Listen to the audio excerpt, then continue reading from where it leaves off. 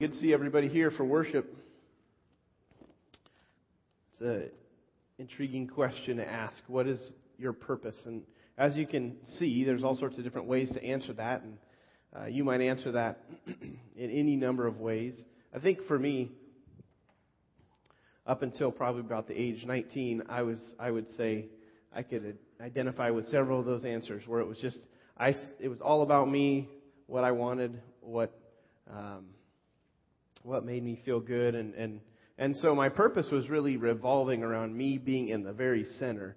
And as long as people allowed me to get what I wanted, then that was good for me. That's what really mattered. And today what we're going to do is we're going to be looking at how to really answer this question and to understand what it is God has designed us for. Because I don't want to waste my life. I don't want to waste my time on earth. I know I'm not going to get another time around. This is my one shot at living. This is your one shot at living. And so I had a chance this past week to visit with a friend of mine. She's a lady, her name is Grace, and she's 88.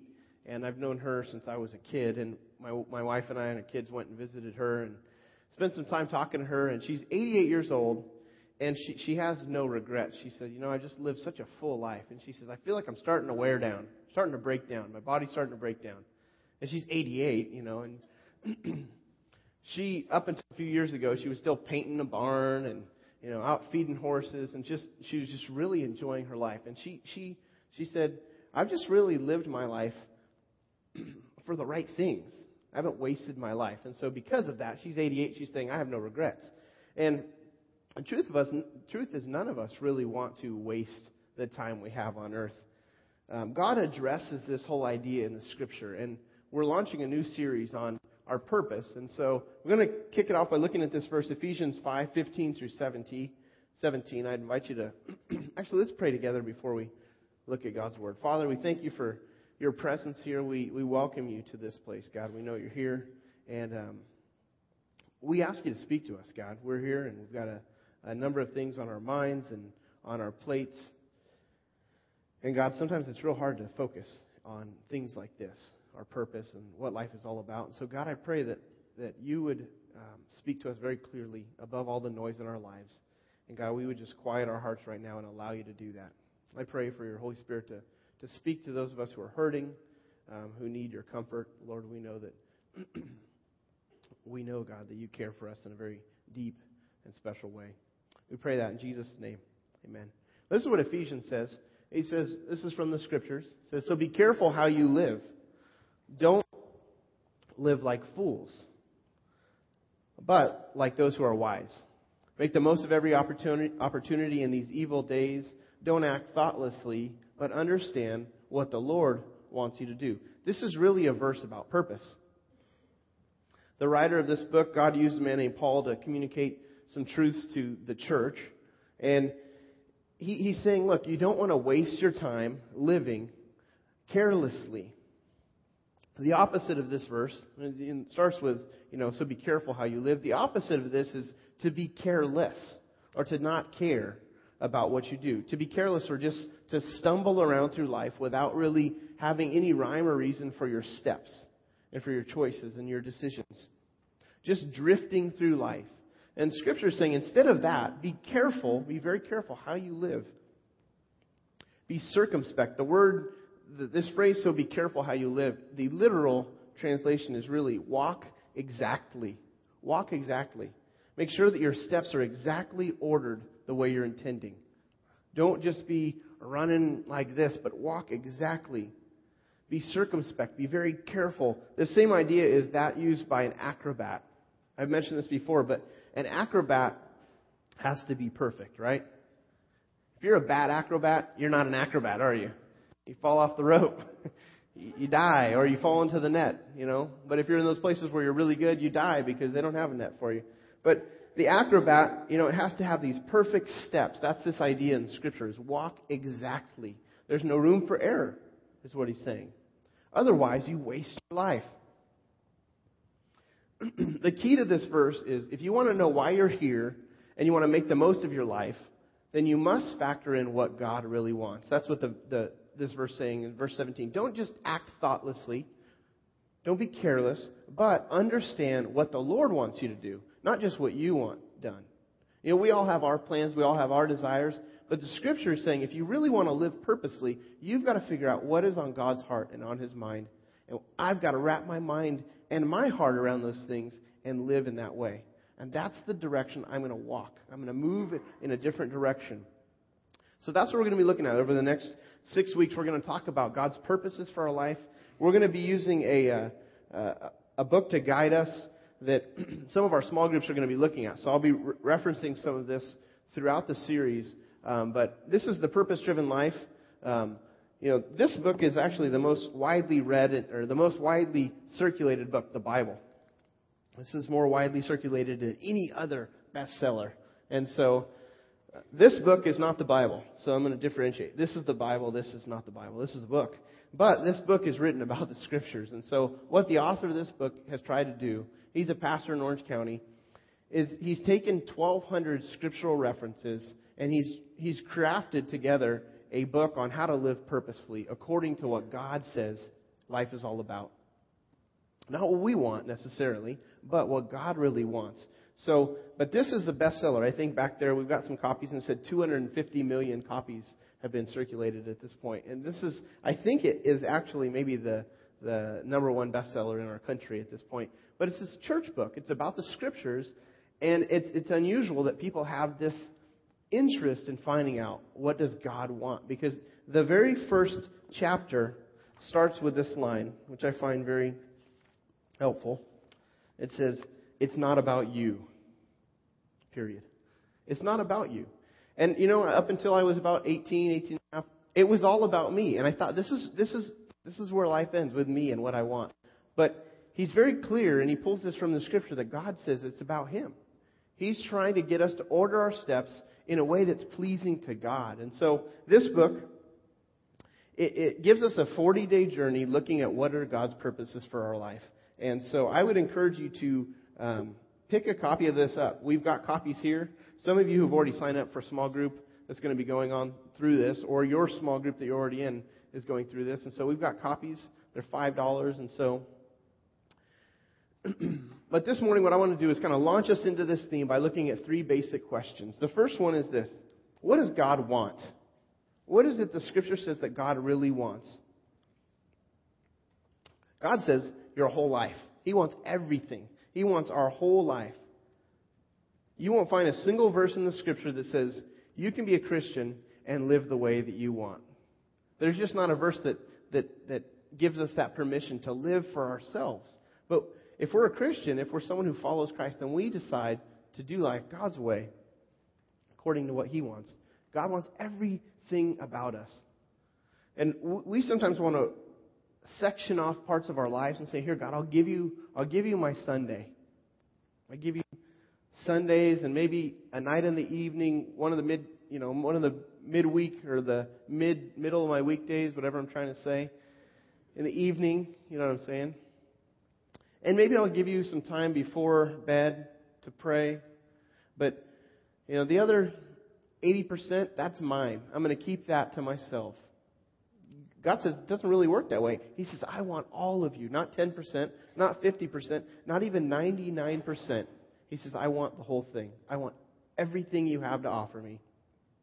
God is very clear about this. In Romans chapter 6, verse 13, Paul says this.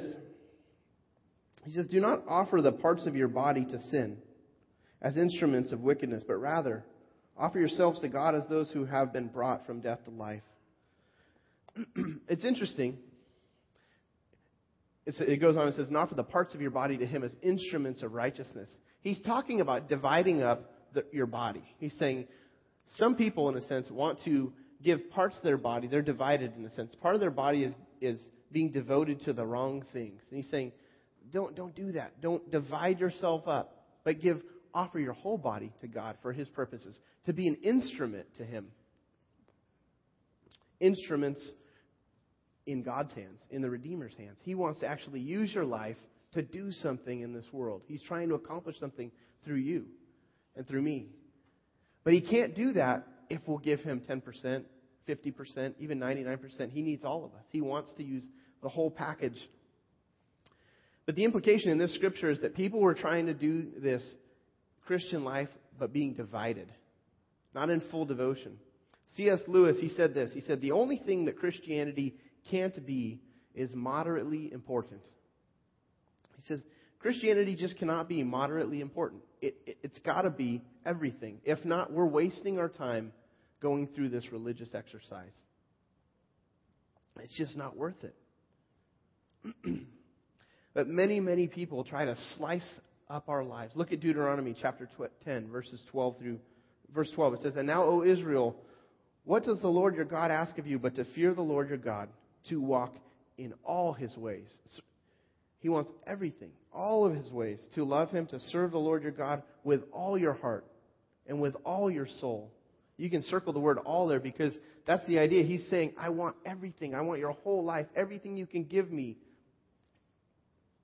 We think I'll serve the Lord and give Him everything if I can find the time to do that. Once I get the time to do that, I'll give you more, God. I'll tell you what, God, I'll give you 10% now, and as life gets better, I'll inch my way up to 100%. But He's saying you can't do that. It's impossible. The myth is this: you can do it all and you can have it all. But that's a lie. You cannot do it all and have everything you want. Look at Matthew 6:24. Jesus said this. He said, no one can serve two masters. It's impossible. You can't have two bosses in your life, two people who rule or control your life. Either he will hate the one and love the other, or he will despise or be devoted to the one and despise the other. He's saying you can't serve both God and money. The verse here doesn't say you shouldn't serve two masters. It's saying you can't do it. You can't pull it off. Only one person can be in charge. You know, everything in your life has a ranking, right? You have a number one. All of us has a number one. And then you have 2, 3, 4, 5, and so on. But you cannot have two number ones. It's impossible to do that. The verse here in Scripture is talking about money. Because money is one of those things that does threaten to become number one in our lives. And it's saying, you know, money threatens to be first place. But you can't do that. You can't serve God and money at the same time. You've got to serve one or the other. But there's all sorts of things that really can push God out of first place and make Him second, third, fourth, fifth. Some of those things for us might be our hobbies, our work, just our playtime, sports. I'm a sport fanatic when it comes to playing sports. If there's a sporting opportunity, I usually will try to drop what I can to go and play because I just love playing. But, you know, playing for me, it can be a threat if I let it. It can take over if I let it. Maybe school. Maybe for you, school is just your driving force. That's number one for me right now. This is what I got to focus on. You can't let it be number one, though. Family life, even. Family life is extremely important. God has said this is a stewardship, a responsibility issue for you if you're a parent. But God doesn't want that to take the first place. Building your career, saving for your retirement, maintaining good health, exercising, all of that. Many of those things are really good things, but good things are not meant to be number one. And this is something I think I struggle with, and I wrestle with this. And I'm sure you feel the same way at times where you're just wrestling with these priorities that go shifting back and forth in our life. Jesus, He called a couple of guys to follow Him. It's interesting. You find this in Luke chapter 9. It's not up on your screen. I'm going to read you this passage of Scripture. Luke chapter 9, verses 57 through 62. Jesus calls a couple of guys and He says, as they were walking along the road, a man said to him, I will follow you wherever you go. He's telling Jesus, I'm devoted to you, basically. I'm going to do whatever you want me to do. Jesus replied, foxes have holes, and the birds of the air have nests. But the Son of Man has no place to lay His head. So one guy saying, hey, I'll follow you wherever you want to go. And Jesus says, foxes and birds, they got homes. I don't have a home. Are you sure you want to follow me? If you follow me, this life that you're living is going to be very different. The security that you might want, it's going to be very different if you put me first. He said to another man, follow me. But the man replied, first, Lord, let me go and bury my father. The implication here is that his dad was sick and dying. Jesus said to him, let the dead bury their own dead. Now you're going to think, man, Jesus, This is really harsh. But you go and proclaim the kingdom of God. That doesn't sound like a Jesus statement, does it? Still another said, I will follow you, Lord, but first let me go back and say goodbye to my family. Jesus replied, no one who puts his hand to the plow and looks back is fit for service in the kingdom of God. Why was Jesus saying these things? Why was he challenging people's fellowship? And people said, I got a few things I've got to take care of. First, let me go say goodbye to my family. First, let me make sure that this is going to be secure living for me. First, let me go and take care of my sick father who's dying. And Jesus says, Jesus is basically trying to make a very extreme case for what it's going to cost people to follow him. Now, what he's not saying is ignore your family, don't care about your elderly parents, and, be homeless. He's not saying that. But he's saying this is truly going to cost you. And he's challenging people with this extreme language and these extreme calls on their life. And I've got some other passages I can give you that really paint an extreme devotion when Jesus called people to follow him. Because he didn't want 25%ers. He didn't want 50%ers. He was saying, if you'll follow me first, then I will give you the priority. So you'll take care of your family in the way that I would want it. So you take care of your parents and honor them in the way that I would want it. So that your needs are met in the way that I would want it. God is saying, I'll take care of those things. But if you're saying to God, God, let me first do this or that. Let me first, if you can say your own line there. Let me first finish school. Let me first find someone to marry. Let me first get the kids out of the house, God. Just let me first achieve some financial freedom or get out of debt. If you're saying let me first fill in the blank, then God is not first. And that ought to challenge us. Because God's promise is that if we'll put him first, he'll put the rest of the things in order in our life. Look at Proverbs chapter 3, verse 6. This is from a paraphrase, but it says, in everything you do, put God first. Put him first place, and he will direct you and crown your efforts with success. See, God, he knows how to order my life in a way that's far better than I could ever put it.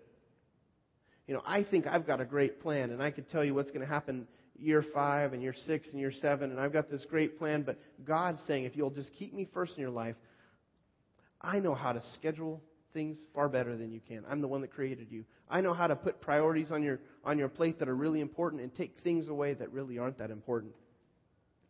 But we've got to decide to give him our whole life. That's the first thing. If you don't want to waste your life, we have to decide to give him our whole life. The second thing is, what does it take to do this? What does it really take to not waste our life or to give God our whole life? It takes discipline.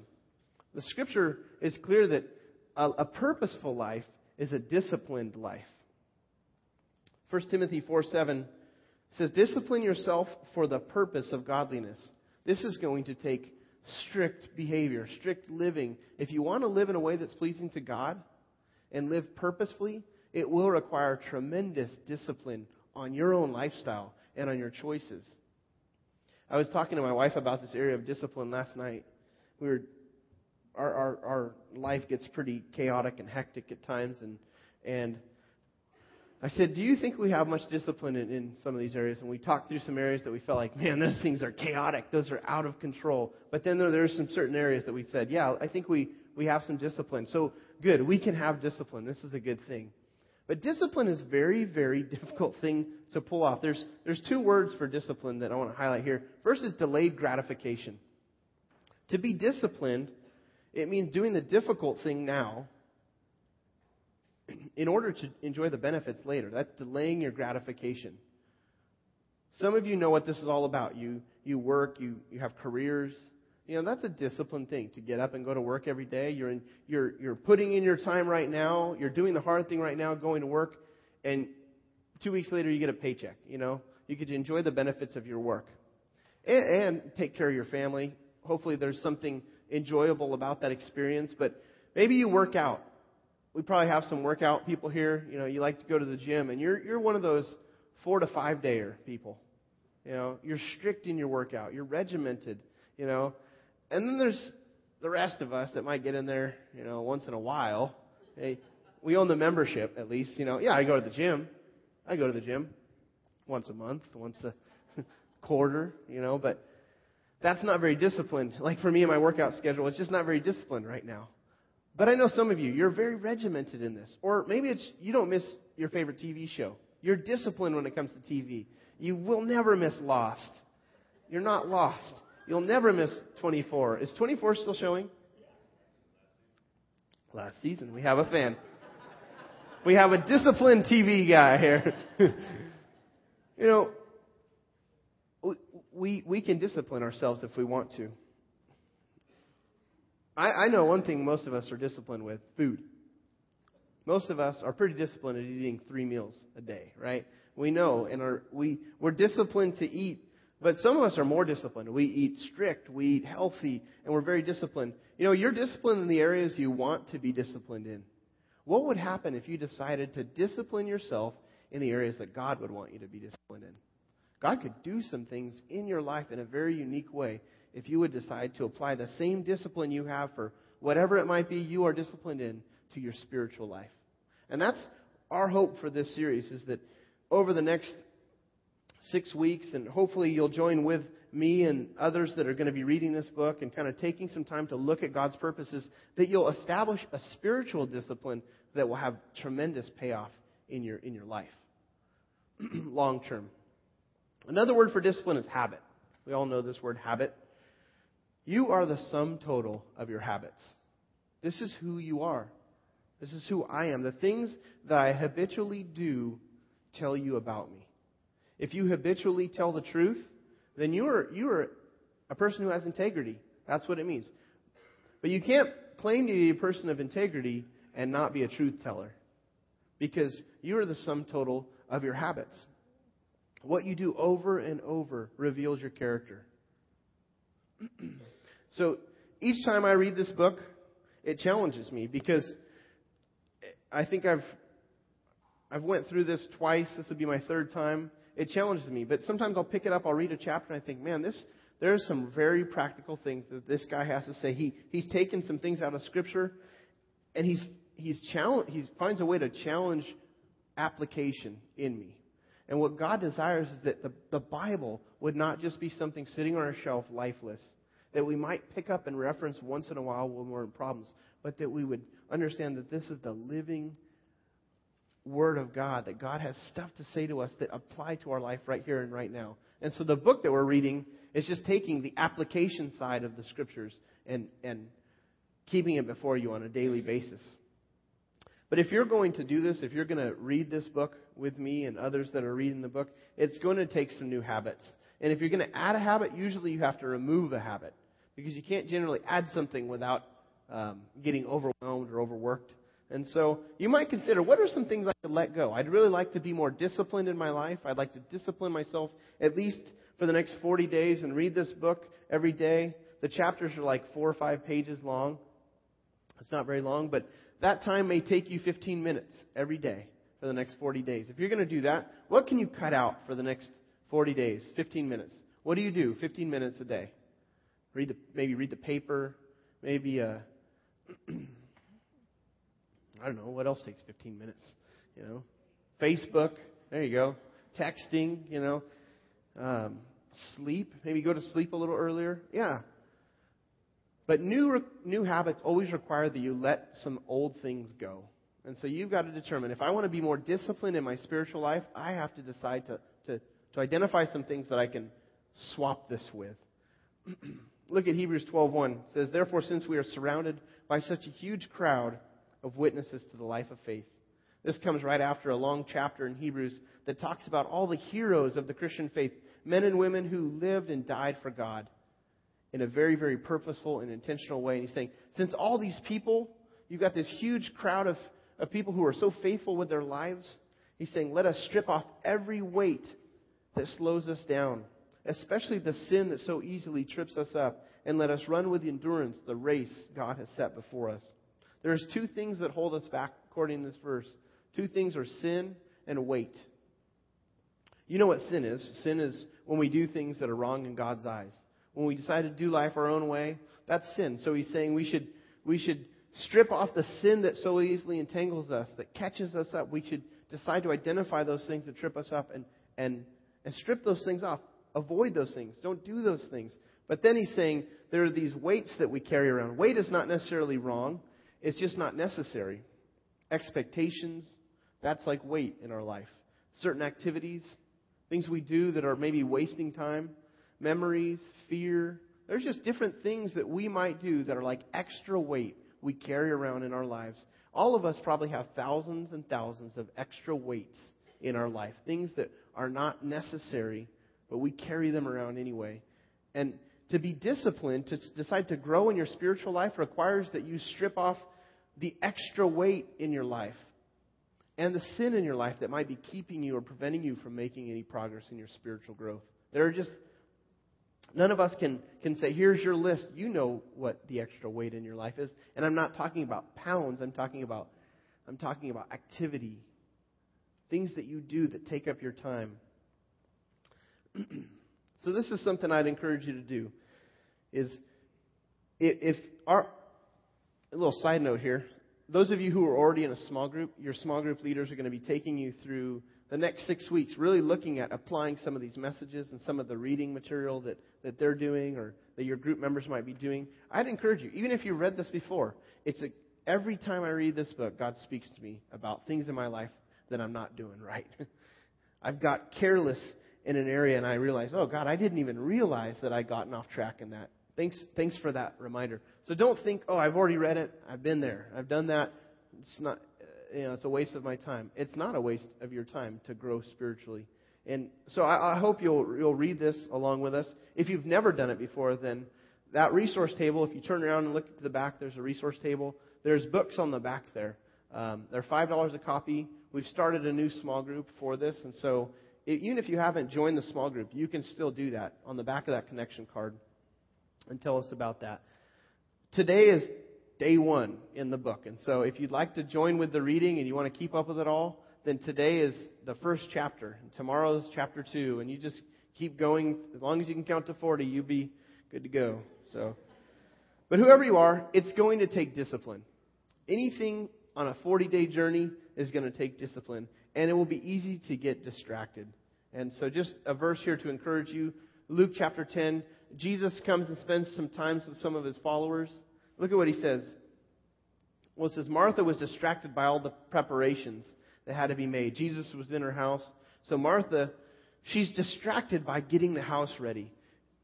She came to him and she says this to Jesus, Lord, don't you care that my sister, Mary, has left me to do all the work by myself? Would you tell her to help me out? And then Jesus says, Martha, Martha. The Lord answered, you're worried and upset about many things, but only one thing is needed. Mary has chosen what is better, and it will not be taken away from her. Martha was trying to choose between housework or time with the Lord Jesus, God in the flesh, her master. It was housework or time with Jesus.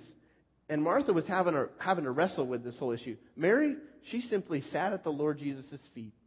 She spent time relating to him. And Jesus is saying, she's chosen to do the thing that's most important. This is critical. So as we set out to do this 40-day journey, looking at our purpose, there will be many distractions, just like Martha had distraction. And Jesus wants to spend time with us on a regular basis. There will be things that come up in your life you can guarantee. There's housework. There's things that are going to be gnawing on your plate. God would want you to say, look, choose the most important thing.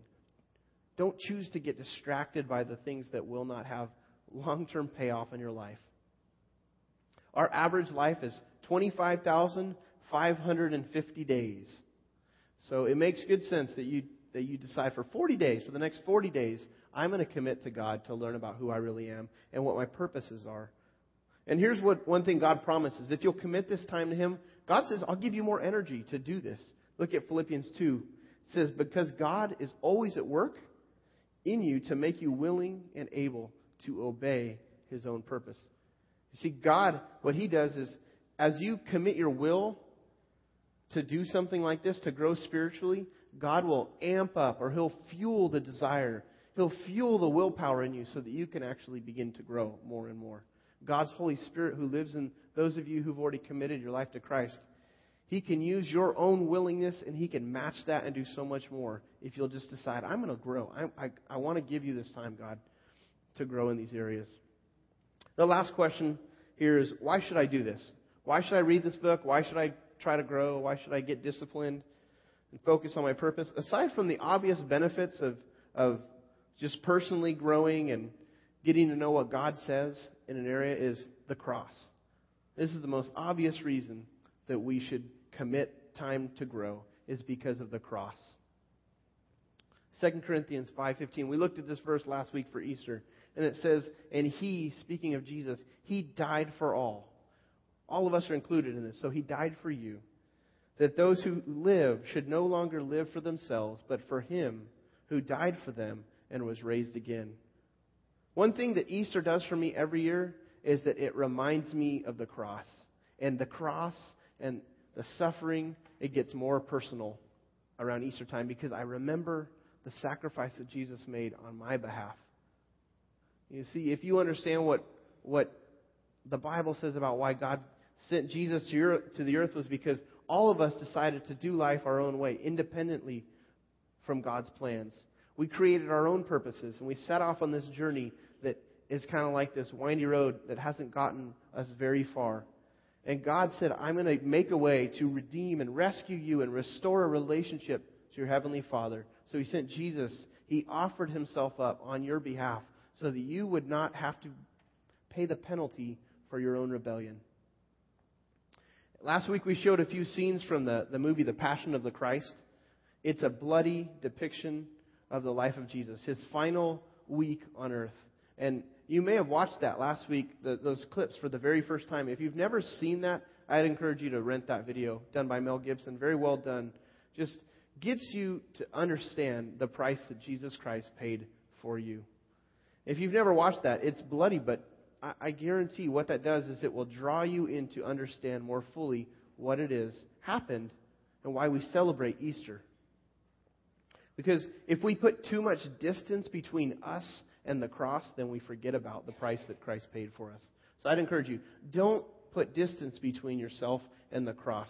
If you'll stay close to the cross and you'll remember the cross and what Jesus did, then things like this, a decision to grow spiritually, it makes complete sense, because you realize, man, He did that for me. Well, I have to live for Him. I've given my life to Him. Let's wrap up with this verse, Romans 12:1. It says, therefore I urge you, brothers, in view of God's mercy. In view, meaning keep it in view. Keep in view. Don't let this escape from your mind's eye, what God has done for you, because He's been so merciful. In view of all of that, to offer your bodies, He's asking for the whole thing. He's saying, offer your bodies as living sacrifices, holy and pleasing to God. This is your spiritual act of worship. There's nothing more religious and more spiritual than just saying, God, I'm yours completely. I hold nothing back. I've committed my life to you 100%, and I want you to call the shots from here on out. That's really the hope for this series, is that it would be a time for us as a church to together move in that direction, surrendering ourselves fully to Him and to His purposes. Let's go to the Lord in prayer as the band comes up and leads us.